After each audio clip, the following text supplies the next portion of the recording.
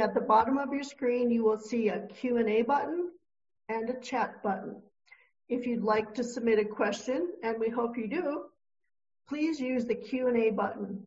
The chat button is only for technical difficulties. So use the Q&A button. We have an extraordinary guest speaker today. It's 2020, so of course we're bringing you something out of the ordinary. I'd like to introduce to you Stephanie Link, our Chief Investment Strategist at Hightower Advisors.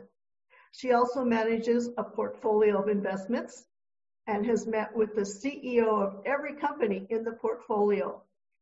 Stephanie is a regular contributor to CNBC, including the Halftime Report, Squawk Box, and Closing Bell. And she's a working mom. Can you say busy? So, Stephanie, thank you so very much for sharing your time and talents with these women today.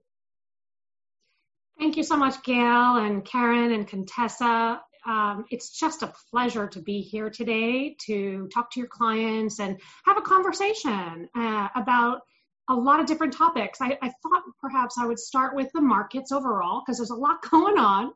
And then we can talk a little bit about the elections and the implications. And then I will humbly talk about my experience as being a woman in the investment community for the last 28 years, and how that ride has been. So let's talk about the economy for just a little bit. And again, as Gayle mentioned, please feel free to ask some questions along the way, and we can certainly help in explaining some various different things. If sometimes I could talk about markets for about 5 hours, right? So sometimes there are questions that you all might have that I can help again along the way. So, okay, so the markets. So let's start with the economy and then we'll go markets. So economy, very, very uneven economy, right?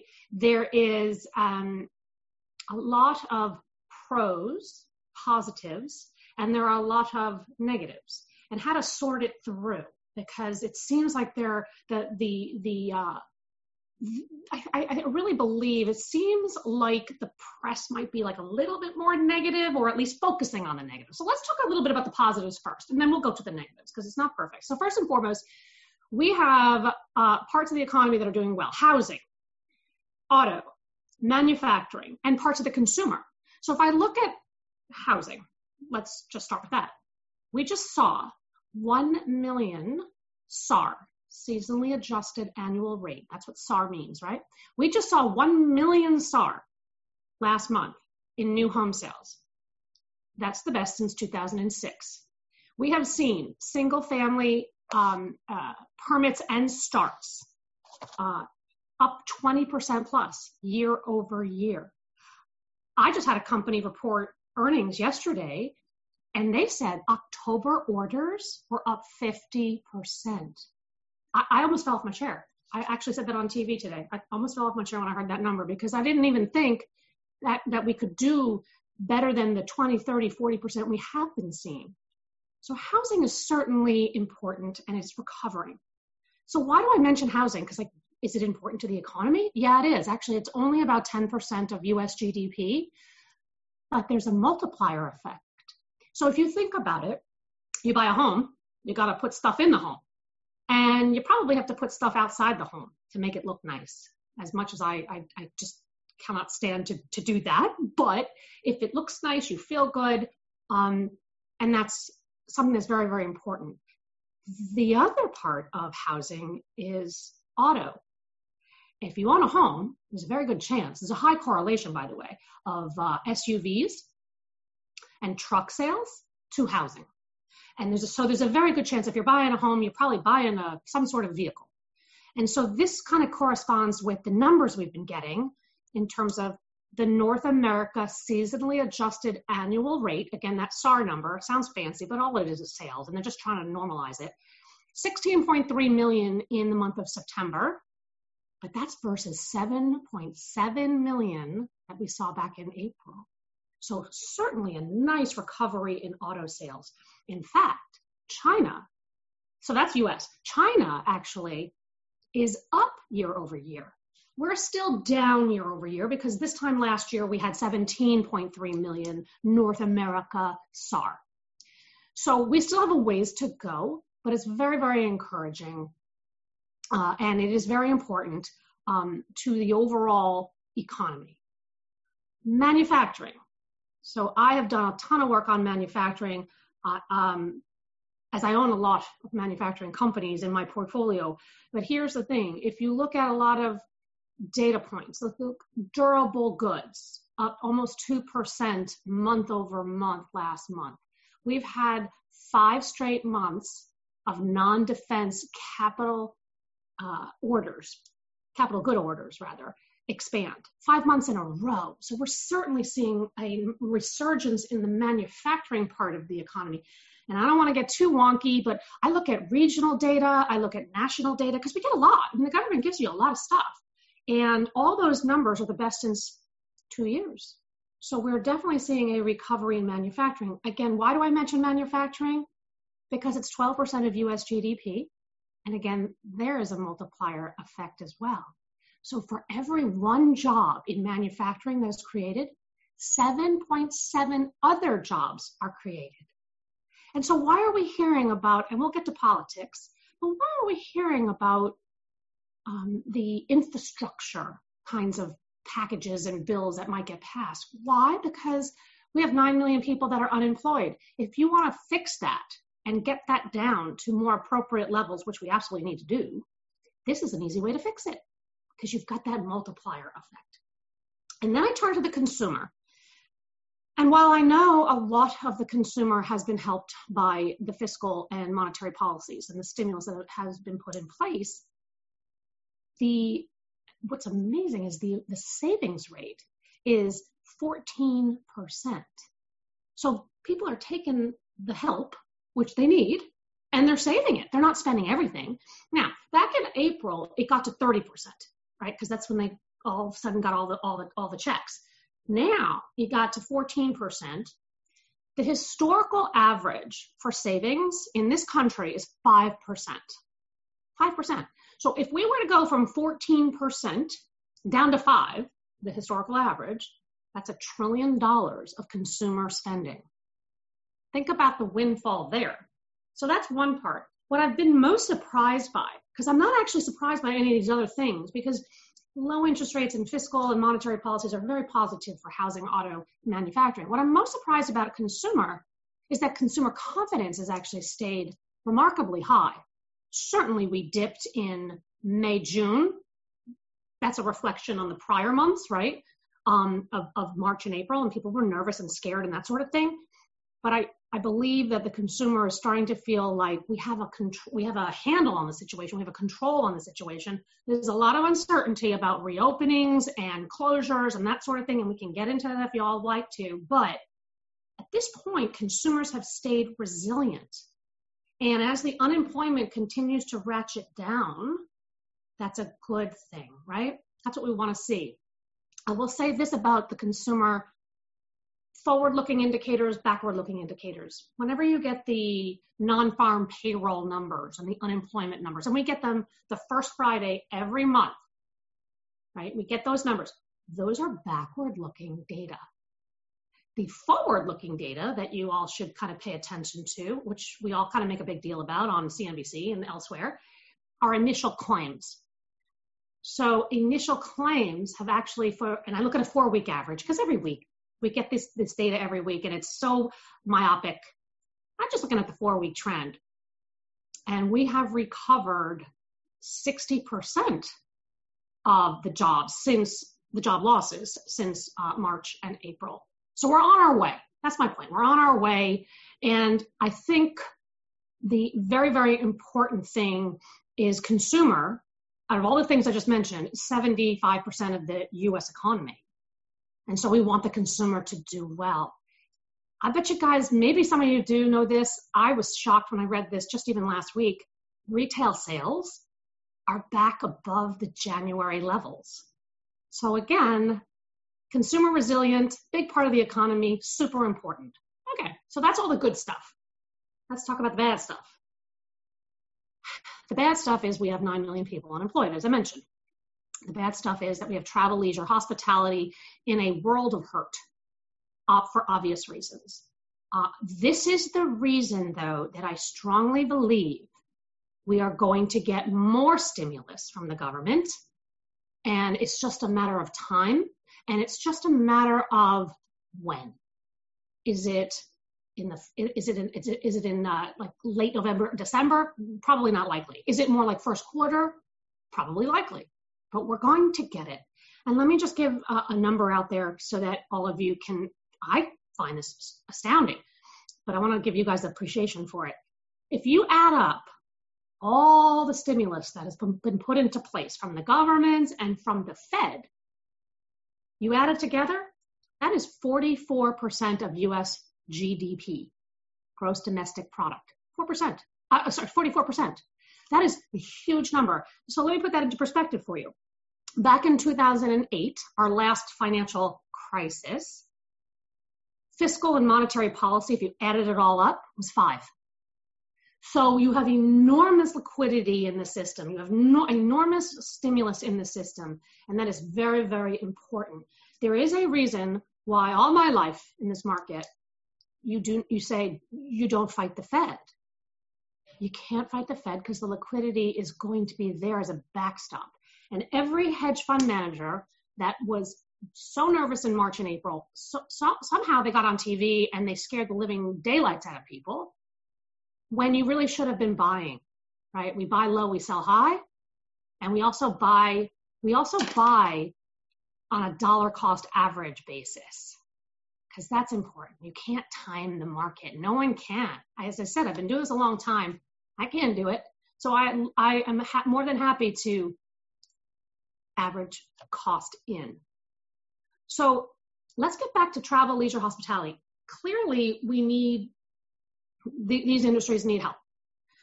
If you look at aerospace, the aerospace makers, their sales are down 40 to 50%. Aftermarket, which is more like service and upgrading and downgrading and that sort of thing, that's down 50%.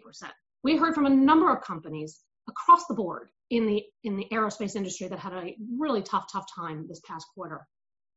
Leisure, really hard.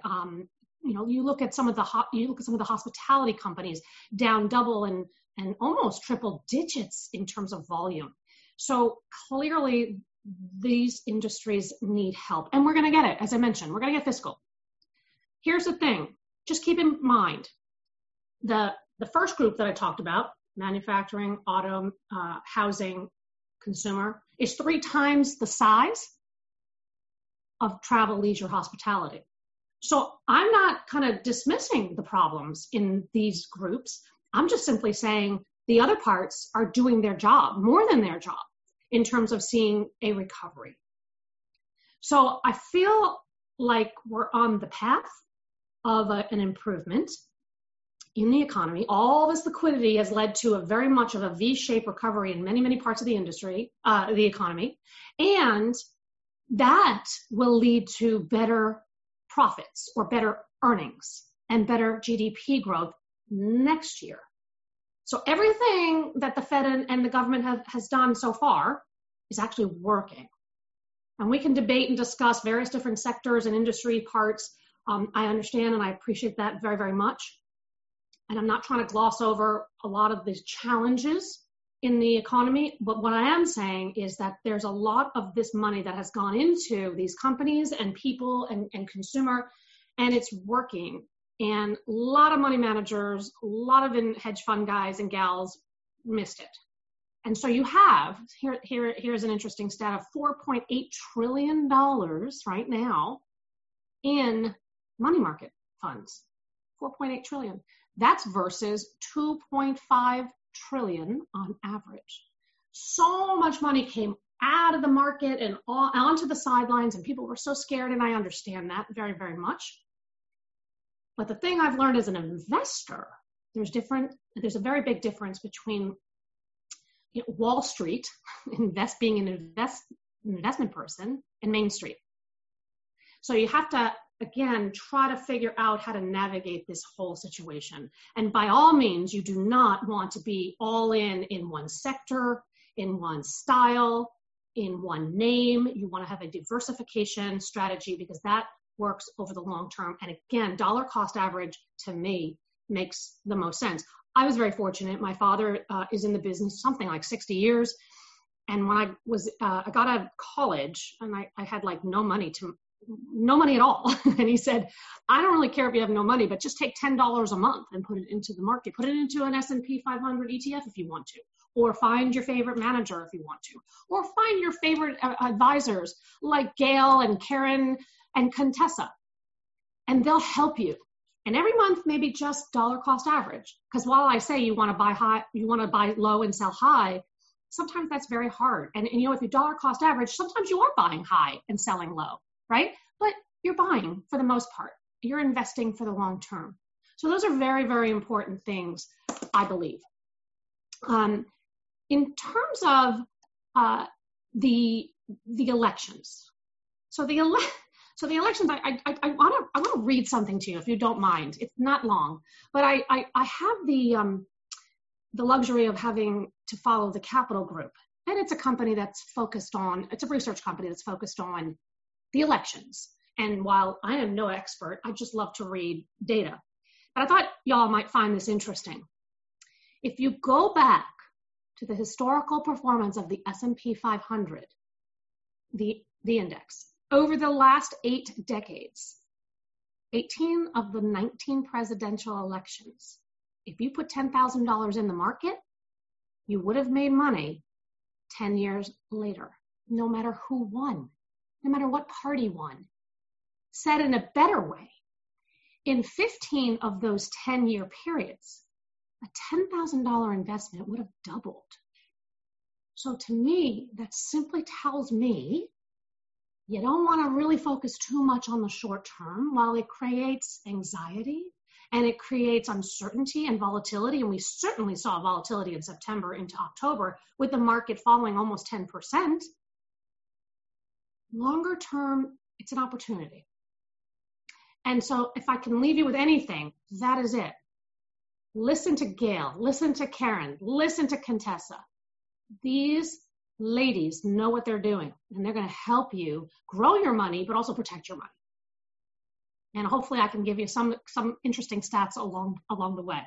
But I will say this. So right now, we think we know the answer of who won in terms of the president.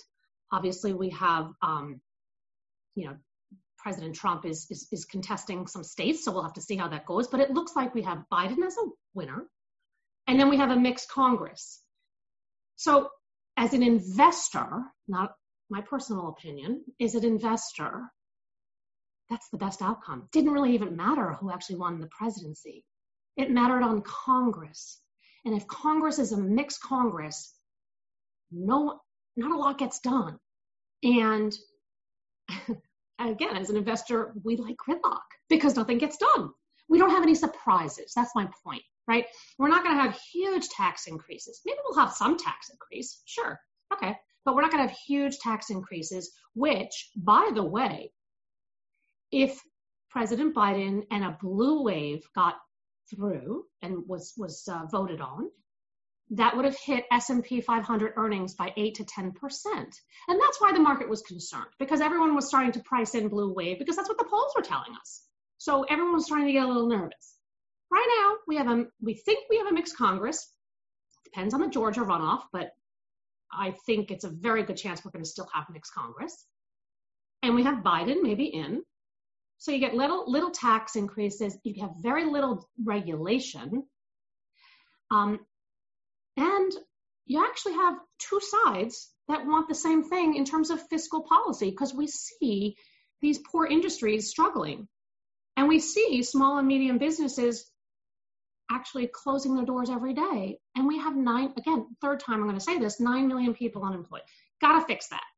So both sides agree. It's just a matter, again, of timing and also dollar amount, but we're going to get it. That's a good thing. In terms of what to do in terms of investments, I'm going to leave that to your wonderful team of advisors and let them organize for you the diversification strategy. But certainly do not panic. If you wanted to have a couple of different things to play around with, which I'm not certain that you want to do, quite frankly, if you look at Biden, it's very, very good. Biden with a mixed Congress, that was the best case scenario. And that's just good for stocks. Because again, not a lot's going to get done. Earnings will be intact. And the stresses for corporate America won't be as severe versus the blue wave.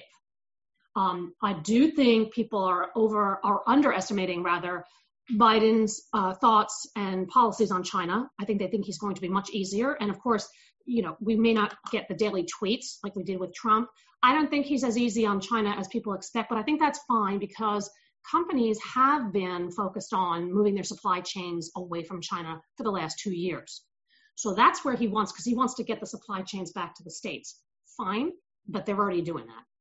So while I think people are underestimating, his resolve against China, I don't think it will be nearly as severe for sure. You can certainly play around with clean energy. You can play around with infrastructure stocks. You can play around with healthcare, like not wanting to be involved with a pharmaceutical company because there's very strict price controls that both sides really actually want very much. But healthcare services, I think the public option is off the table. I think it's more just refining the ACA. So I think as an investor, that's why the market was up so much this week. We can talk about styles, value versus growth. I don't want to get too in the weeds, and I want to just mention value had the best day it's had in over 7 decades relative to growth on Monday. Fine, all well and good, but guess what? Growth is still outperforming value by 30 times. So we want to have a combination. Why do we want to have a combination? We want to have a combination of growth stock, secular growth, because you have wonderful total addressable market opportunities for technologies companies. You have everyone knows AI. AI is predicted to be a $1 trillion total addressable market by the end of the century. Cloud, SaaS cloud, $1 trillion total addressable market by the end of the decade. Retail e-commerce was a $3.9 trillion total addressable market last year, going to $7 trillion by 2025. These are huge, huge numbers that you want to have exposure in, and you want to participate.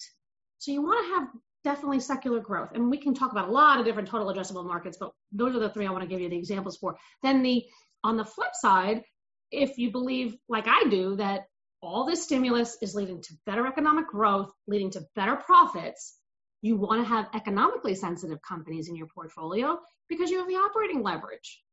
These companies have cut costs dramatically over the last year and 2. And now, if you just see a little bit of revenue growth and lean cost structure, that's what operating leverage is. So you want to have a combination. You don't want to get caught up in styles. You just, again, listen to the team that is advising you. They know exactly what they're doing. So let me just pivot, because I don't want to take too much more time on kind of my story. And I would just simply say that I'm proud of all the women out there. I'm proud of this team, this advisor team, and I'm proud of a lot of Hightower teams of women that have worked so hard, that have been in the business longer than I have, and had much harder obstacles to overcome. I will tell you, when I started in the business, I started as an institutional salesperson. I was an assistant, of course, right out of college. Didn't even know what that was, quite frankly. And I was on a trading floor of 500 men and 3 women. And this might make you laugh a little bit, but we weren't able to wear pantsuits. We couldn't even wear sleeveless in the summer, and we had to wear stockings in the summer. So my goodness, like crazy, crazy times, right? Went with the flow, kept my head down. I will just simply tell you that I had such an amazing experience because I had people that I worked with that were my mentors. And I think it's extremely important to find mentors. Now, these 2 mentors that I had, they were in the business and they were men, two 50-year-old men. It was like, they were like my second and third father. They wanted to see me succeed. I was so fortunate. And so they helped not only every day on the coaching and the teaching and the learning of the business, but also of like where my progress could go. What kind of options did I have? And it's sort of funny because we all laugh, and I still stay in touch with them all these years later. And we still laugh because I'm like, you had no idea I was going to be at Hightower as a chief investment strategist 28 years ago. And we laugh and we have a great time. But here's the thing. You put your head down, you work hard, you be a good listener, and you try to be differentiated. And for me, I came in early. I was turning the lights on and I would leave with the lights off. In this day and age with technology, I don't necessarily need to think you need to do that, but we physically can't. You got to work hard, but work smart. And it just takes time, and you have to have patience. And I was not afraid to ask questions that I thought were kind of dumb. By the way, I still ask questions to the CEOs of companies. As Gayle mentioned, I have met every CEO in my portfolio, and I have 50 companies that I own, stocks. And I ask them dumb questions all the time, but if they're not dumb questions, because there's no dumb question.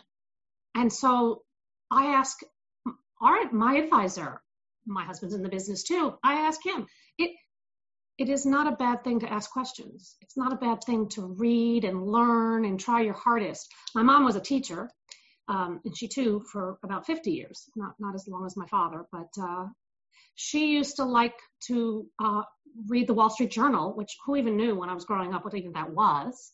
But she taught me like, it's fun to learn. It's fun to read. It's fun to ask questions. And it's fun to succeed. And we can all be a success.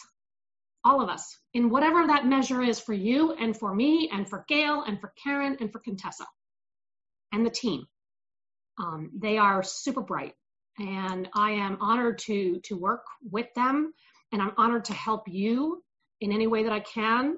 And so I'm going to leave it at that. And I think I have like actually 3 minutes to spare, but I figured let's see if there's any questions. And if there are, that's great. If there's not, that's okay too. It's just been a pleasure to speak with all of you and to hopefully help give you some confidence and inspiration. You're not alone. I think reading books and reading magazines and reading some very important publications has always helped. You have to have patience in yourself, and you have to have trust in yourself that you can do it. So Gayle, I'm going to hand it back to you, or Contessa, or Keren. We will all join at this point. Thank you, Stephanie. Thank you for sharing your story with us. Thank you for your expertise and everything that you know about the business and sharing that with our clients and our friends that are here with us today. We do have some questions, and I'd like to encourage everyone that if you still have questions that you haven't entered into the Q&A, that you can do so now. You'll see a Q&A button at the bottom of your screen where you can just type in whatever it is that you'd like answered. We'll start with the first question being last week. As you may know, CVS Health named Keren Lynch as CEO. She joins 39 other women on a largely male-dominated Fortune 500 CEO list. What do you think a woman brings to the table that's different when leading a company? Oh, that's like not even when leading a company. Fabulous question, by the way. But that's not even like just running a company. That's just like investing in general. First and foremost, I'm gonna kind of kid around a little bit and say men are bad multitaskers, women are better. Kidding, totally kidding. I mean, everything is different. Every situation and circumstance. But I say this to my husband all the time. I do think women have maybe they are better multitaskers, maybe. Contessa, but you know what, at the same time, I think women are good listeners. You've got to be a good listener and just step back. What do people want? What are they interested in? What are they stressed about? What are they happy about? What do they want more of? What do they want to see in the long term?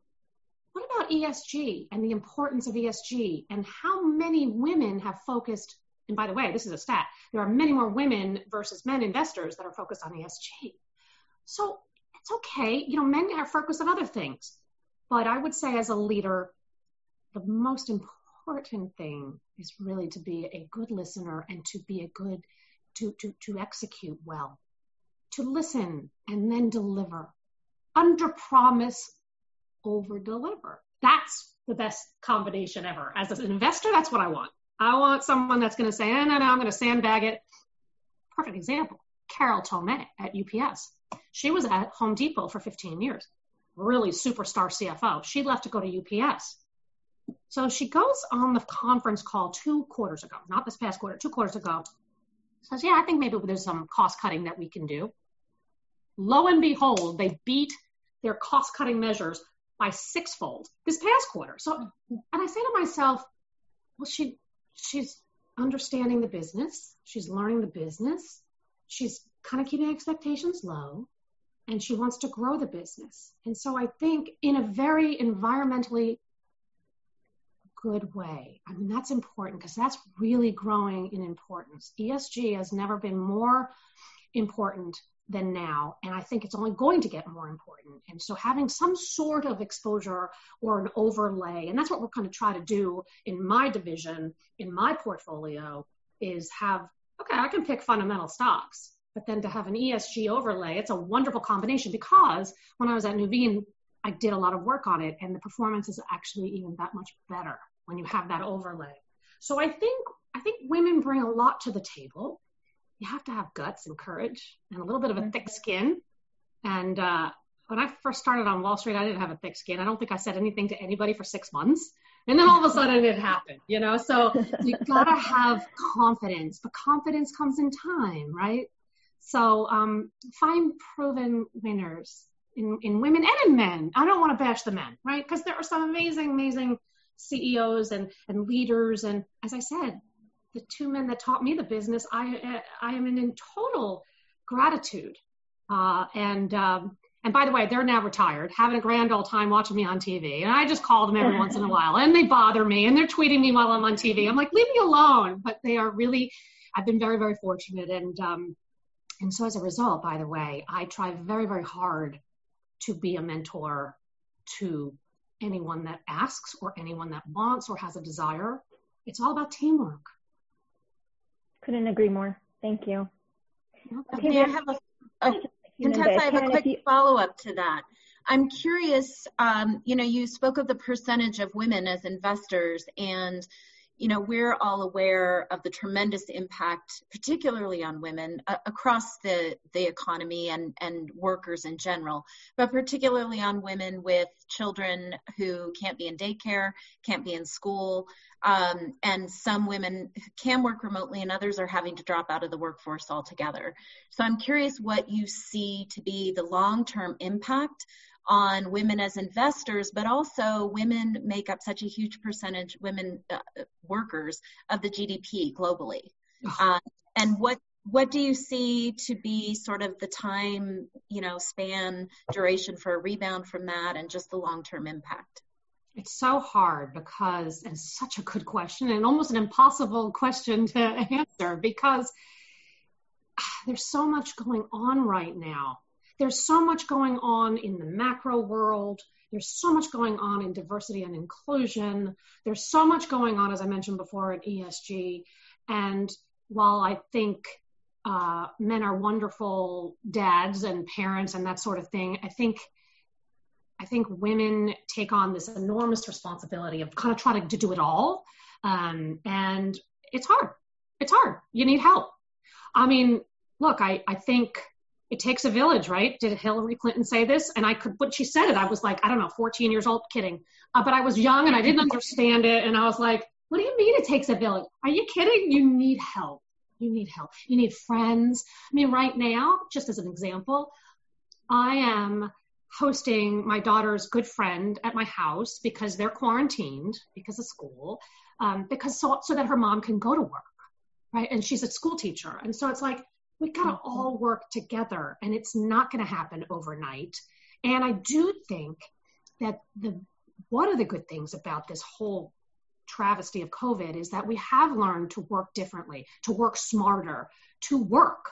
So, okay, if you have to stay home, we got this. Look at this wonderful connection we have. We've never even met before. And all of a sudden, now we have this connection. I never met the CEO of our company. He hired me without even meeting me in person, and we did these Zoom things. So I think technology is going to play a very big, important role. I think patience is also going to be important from senior leadership to say, okay, you can't do it all. You're trying to do it all, and you're trying to do it on the damn computer. So let's try to at least open our minds and see what people can do to the best of their ability. And I think the technology is going to help us. And so when I say, honestly, we were told earlier this week, we're probably not even going to think about going back to the office until maybe end of first quarter of next year. Okay, so what? We're still doing our job. We're still delivering the numbers. And you know what? I have to say, there are ways to be creative. There are ways, Karen, to be creative in terms of going the extra mile. Is that an extra email? Is that an extra deck, a PowerPoint deck that you put out and to try to help? Is that being more proactive in what you do? Thinking creatively? It doesn't matter if you're in person. It matters that you're making the effort and you're actually producing the results. And so I hope that women aren't discouraged. And I know so many are. But I think use technology to your advantage and also let's educate the senior leadership. And I know we spend an enormous amount of time as to how do we educate people to say, it doesn't matter if she's the first one in and the last one out. That was my generation. It's okay, fine. We'll figure it out. But who's the first on Zoom? I don't know. Who cares? I can't connect to Zoom half the time anyway. But it's let's just make the effort and let's figure it out and be creative, because women can be very creative. And that makes me very, very proud. Thank Wonderful. you. We have a couple of questions relating to the new administration. First being, how do you see the housing and auto interest rates doing with the new administration? And the second part of the question is, what do you expect about the inheritance cap? Yeah, so on housing and auto, low interest rates are very powerful. We're at unprecedented rates. We got the Fed buying every single day. So even though rates are starting to creep higher, they're creeping higher for a good reason, by the way. They're creeping higher because economic data is getting a little bit better. It's all these things that we talked about, these segments in the economy. I think if rates stay low, companies have done an amazing job at cutting costs and being really lean. They had to. They had no choice, unfortunately. And that's layoffs, and that's very much disappointing on the one hand. But on the other hand, these companies know what they need to do to survive, to improve and increase their liquidity so that they can afford to run their operations and their businesses. But I got to tell you something. As I mentioned earlier on housing, so I own this company. I'm sorry, I'm not allowed to mention it for compliance reasons, otherwise I would, but I've talked about it on CNBC, in fact, today, so go back and you can look at the link. But there's this one company, 66% of their closings are new home sales, starter homes, right? That's 66% of their closings is new starter homes. And those numbers were up double digits in the past quarter. And then all of a sudden the CEO says, as I mentioned before, October orders were up 50%. And I literally fell off my chair. I was like, 50%, you gotta be kidding me. So here's the thing. It's not just people leaving because of COVID. People are leaving the city to go to the suburbs. We get that, right? We understand that makes all the sense in the world. That's gonna mean revert over some time when we get the vaccine. So I'm not counting on that continuing at this particular level, this rate of growth. But there's also a big factor of millennials now starting to buy. Millennials are leaving the homes because interest rates are so low. Affordability is a mix, but on the starter home side, it's actually better than on the medium and higher end where prices have gone sky high. But on the starter homes, it is affordable, you have low interest rates, and you have people wanting to leave where they are and out of the apartments, and they want a little land so they can have their dog. And oh, by the way, they're having many dogs. Everybody's adopting dogs, and cats and animals and pets. And that's the other theme I love. I love animal health, love it, because I can see it. I can see it around my neighborhood. I can hear it. I see it. I saw a chart today. It was like a $75 billion total addressable market by the end of 2022. I'm like, whoa, I know I'm doing my part. I'm on Chewy. and I'm getting all the stuff. So that's another part of the housing thing. And that was the whole reason why I was saying that there's this multiplier effect. Again, if you think and you believe in housing, and it will not stay this strong, but it's going to stay solid, then you have autos, you have pent-up demand, and it's all of that combined together. And so I do think it's still there's investable areas. My only concern is that some stocks are off the charts, right? Like some stocks have been up so much, triple digits. So you just got to be careful of Main Street and then Wall Street, because sometimes stocks price in, they usually do 6 to 8 months ahead of time, right? It's a forward-looking indicator. So you just got to be really careful on valuations, picking quality companies, balance sheets, and that sort of thing. But the themes, I think, make a lot of sense. So I know there was another question. What was the other question, Contessa? The second question was the inheritance cap. Do you think that's going to change? I don't think that's what Biden, he's got a laundry list of stuff. Look, if it was a blue wave, it could, right? And cap gains is even more of a concern if it's a blue wave and if Georgia reverses. So I just think his focus is so different. It is on certain tax increases. It is on improving relations. It is on the Paris Accord. It is on healthcare. So I don't necessarily think inheritance tax is like super priority. And even within tax, there's like 5 other things ahead of it. It's something to watch.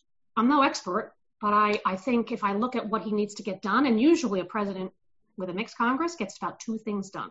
They got 2 initiatives, and they're big initiatives, and they get done, but that's about all that Congress has like the attention span of, which is sad to say, but that's what it is from an investment point of view. I've learned over the years. I mean, I want more to be done. We all want more to be done, right? But it's out of our control. Karen, did you have another burning question? I did, and I think also one question that I saw in the Q&A that's probably a good and fun one for everyone. Stephanie, do you have a suggested reading list for someone who's new to investing? I think especially for our next generation and investors, it's a great question.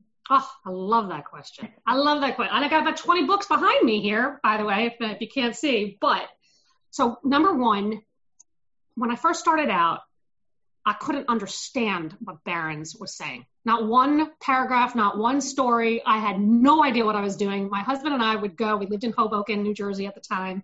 We would go to this park, sit out in the sun, because at the time we didn't really care about getting sunburned. So we would sit out there and read Barron's, and I'd be like, what does this mean? And he'd be like, what does this mean? And the 2 of us would go back and forth, and it was very humbling. Over the years, you learn. That's how you get perspective.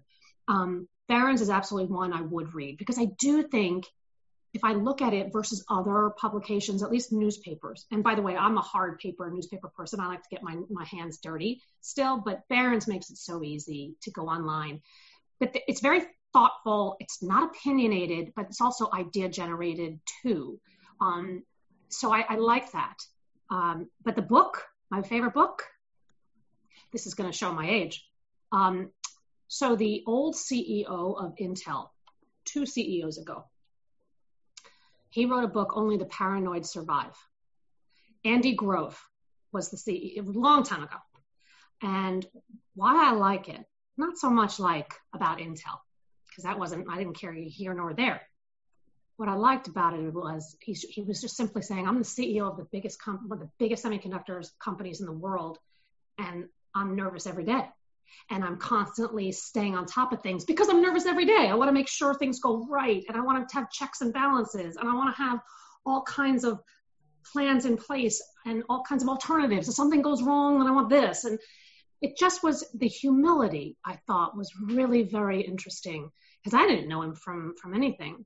But it was just a lesson on, the markets do keep us humble. I might recommend something on TV and look like a fool the next day, but I don't go out and gloat when I get things right. And so it's something that I enjoyed as a business person, and also as an investor, because you kind of have to, in order to buy low and sell high, Keren, you know this just as well as I do. You got to stay not unemotional. And when you get emotional is when you do all silly stuff, right? And it's the same thing with wealth management. All of a sudden, what are you going to do? You're going to go all into cash or all into equities or all into fixed income or all for this and that. No, got to stay balanced. And that was a good book for me to just understand markets. Personal is a different story, but on the professional side, that's what I would suggest. That's great. And Keren, I know that we had discussed another question. I'm sorry I didn't save it in my notes here. It was another next-gen question that I think would be a good follow-up to this. Yeah, I think, Stephanie, you commented on this a bit earlier, which I really appreciated, just in terms of your dad and what he taught you and that $10 and dollar cost averaging. But what do you think is, we represent a number of families, and, what do you think is the most important thing that parents can do and families can do to pass on to the next generation about investing? Such a great question. So thoughtful, you guys. I have a 13-year-old. So you're going to know about all my family by the end of this call, right? You're going to have everybody. I just should send you pictures, right?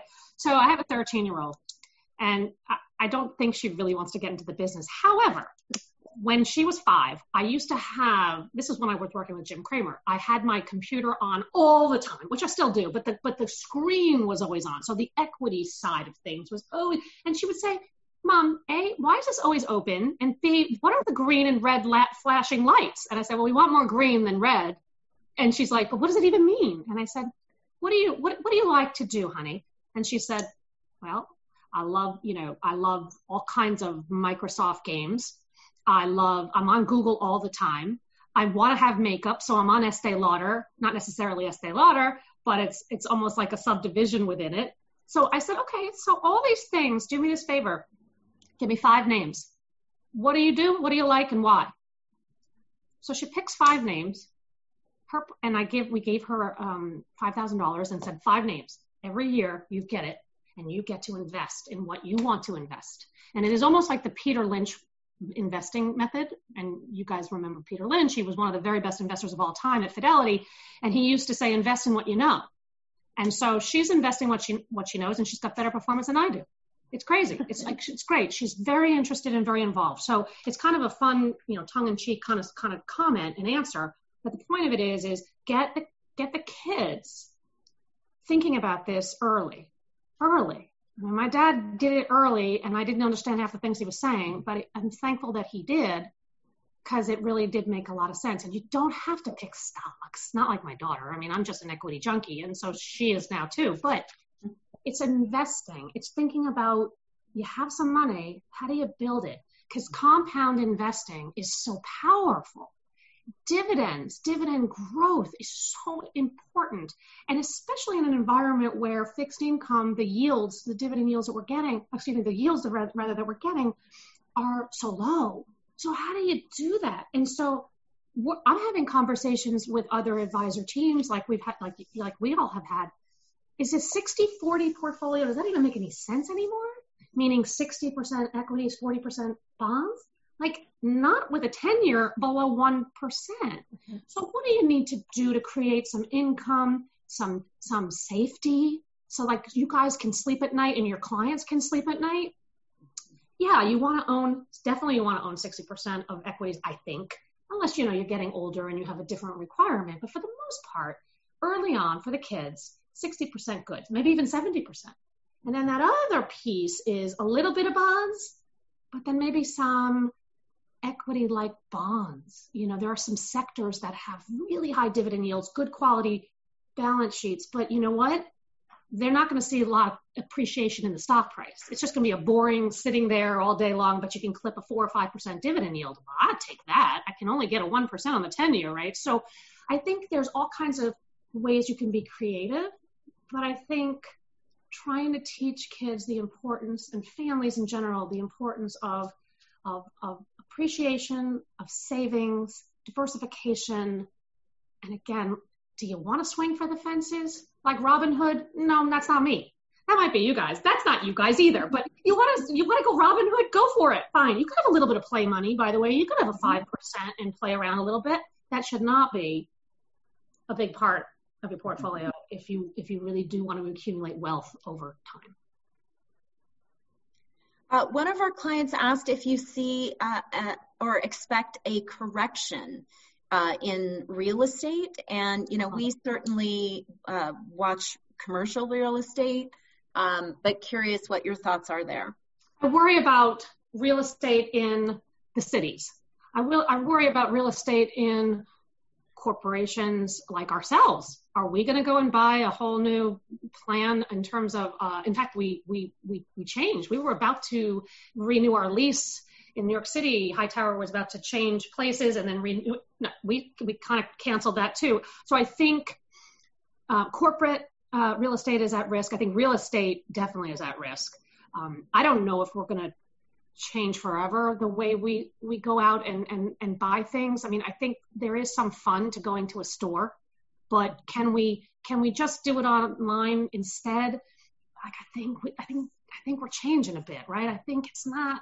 There are certain companies that'll do just fine because they're like the treasure, like the treasure cove of when you go into a store and you find something, like the off-price retailers. I think they'll come back, kind of thing, because people love a bargain, and you can't get a bargain on. I mean, you can get a bargain online, but you really get a fun time and experience when you go and you experience that. But I just feel like technology's made it too easy for us on the retail side. So I worry on those two areas in particular very, very much. I do. I would not have exposure there. I don't care how high those dividend yields are. Remember, even if you have a high dividend yield, it doesn't necessarily mean that dividend is covered, right? So it's like, oh, great, it's yielding 9%. What, are you kidding me? That's, to me, a yellow flag, a big yellow flag, right? Like 4 or 5%. Here's what I've said on the dividend side of things, kind of going off a little tangent, but what I have learned in my career is when you find blue chip companies with good balance sheets and liquidity is key, and really, really good management teams that know what they're doing and have proven to be good execution strategists. When those kind of companies fall, and they did in March, because everybody sold everything, and when those kind of companies fall to a 4% kind of yield, 4 is to me a magic number, right? Because 2, 3, all right, that's fine. But 4 is like, whoa.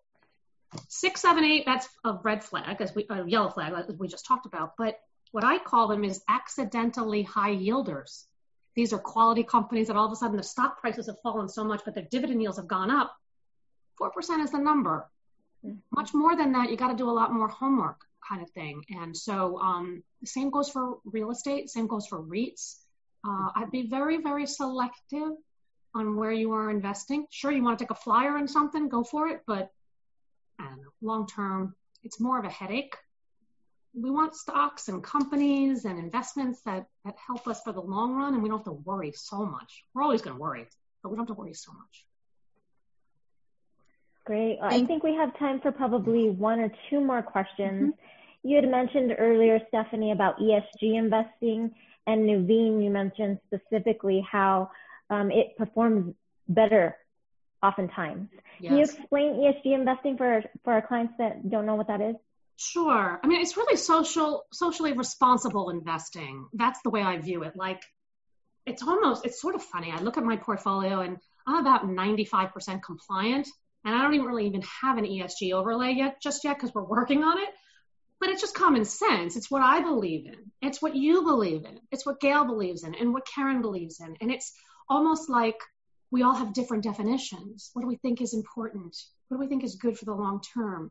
So while I worked very, very, very hard on ESG and had as a complement to fundamental analysis, is because the numbers are really amazing. It's about, if you look at the S&P 500, if you had done over the last 10 years, if you had done ESG investing with fundamental analysis, that combination outperforms the benchmark by 150 basis points.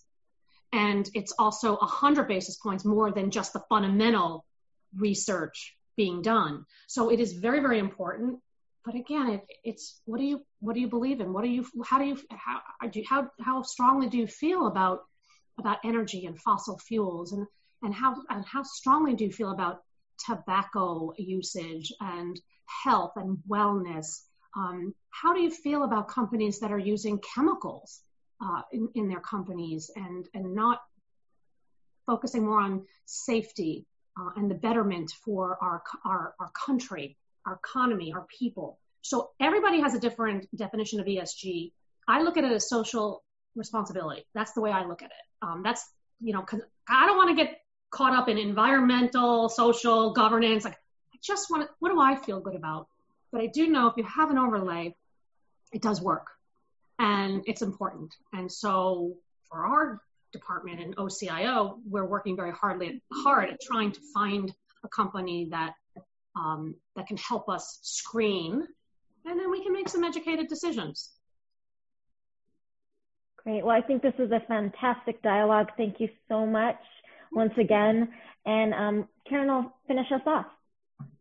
Thank you, Contessa, and thank you, Stephanie. This was an incredibly engaging and insightful presentation, and I have so many more questions I might send to you, and we'll continue to watch your Market Minute every week. Our firm can make the proud, and you talked about this, really still rare claim of having a team of more than 50% women, and we have a high percentage of female clients as well, many of whom have joined us today. We are so appreciative, therefore, of your journey to this point in your career, hearing about your mentors, as well as the impact of women investors on the markets and the pandemic here on women globally and in the U.S. And we want to thank you again. I understand how much busier you must be right now. So thank you for taking time out of your schedule to meet with us and our clients. And Gayle, thank you for this wonderful tradition that you started 20 years ago of bringing your women clients together. I have heard so many clients comment over the last couple of years on how much they've learned, but also just how much they enjoyed getting to know one another at these events. And as always, this year is no different. Even virtually, you created such a wonderful space for women to become more confident as investors. And Stephanie spoke of her mentors, and Gayle, I want to acknowledge what an incredible mentor you've been to me and the entire team, constantly positive and encouraging. There is no dumb question that we can ask, and we're grateful to you. And then to our clients, we recorded the webinar today and we'll be sending out the link by the end of the week. We thank you so much for joining us, for your continued faith in us. And we also want to acknowledge and express our gratitude on this Veterans Day to all current and former members of the armed services who've served our country with courage and honor. And we are infinitely grateful for each and every one of you. And as we go into the holidays, we wish you all a safe and happy holiday season. We miss seeing you face to face, and we send a virtual hug from everyone here at the Raccoon Group and Hightower Advisors. Thank you so much. Thank you. Thank you. Thank you, everybody. Goodbye, everyone.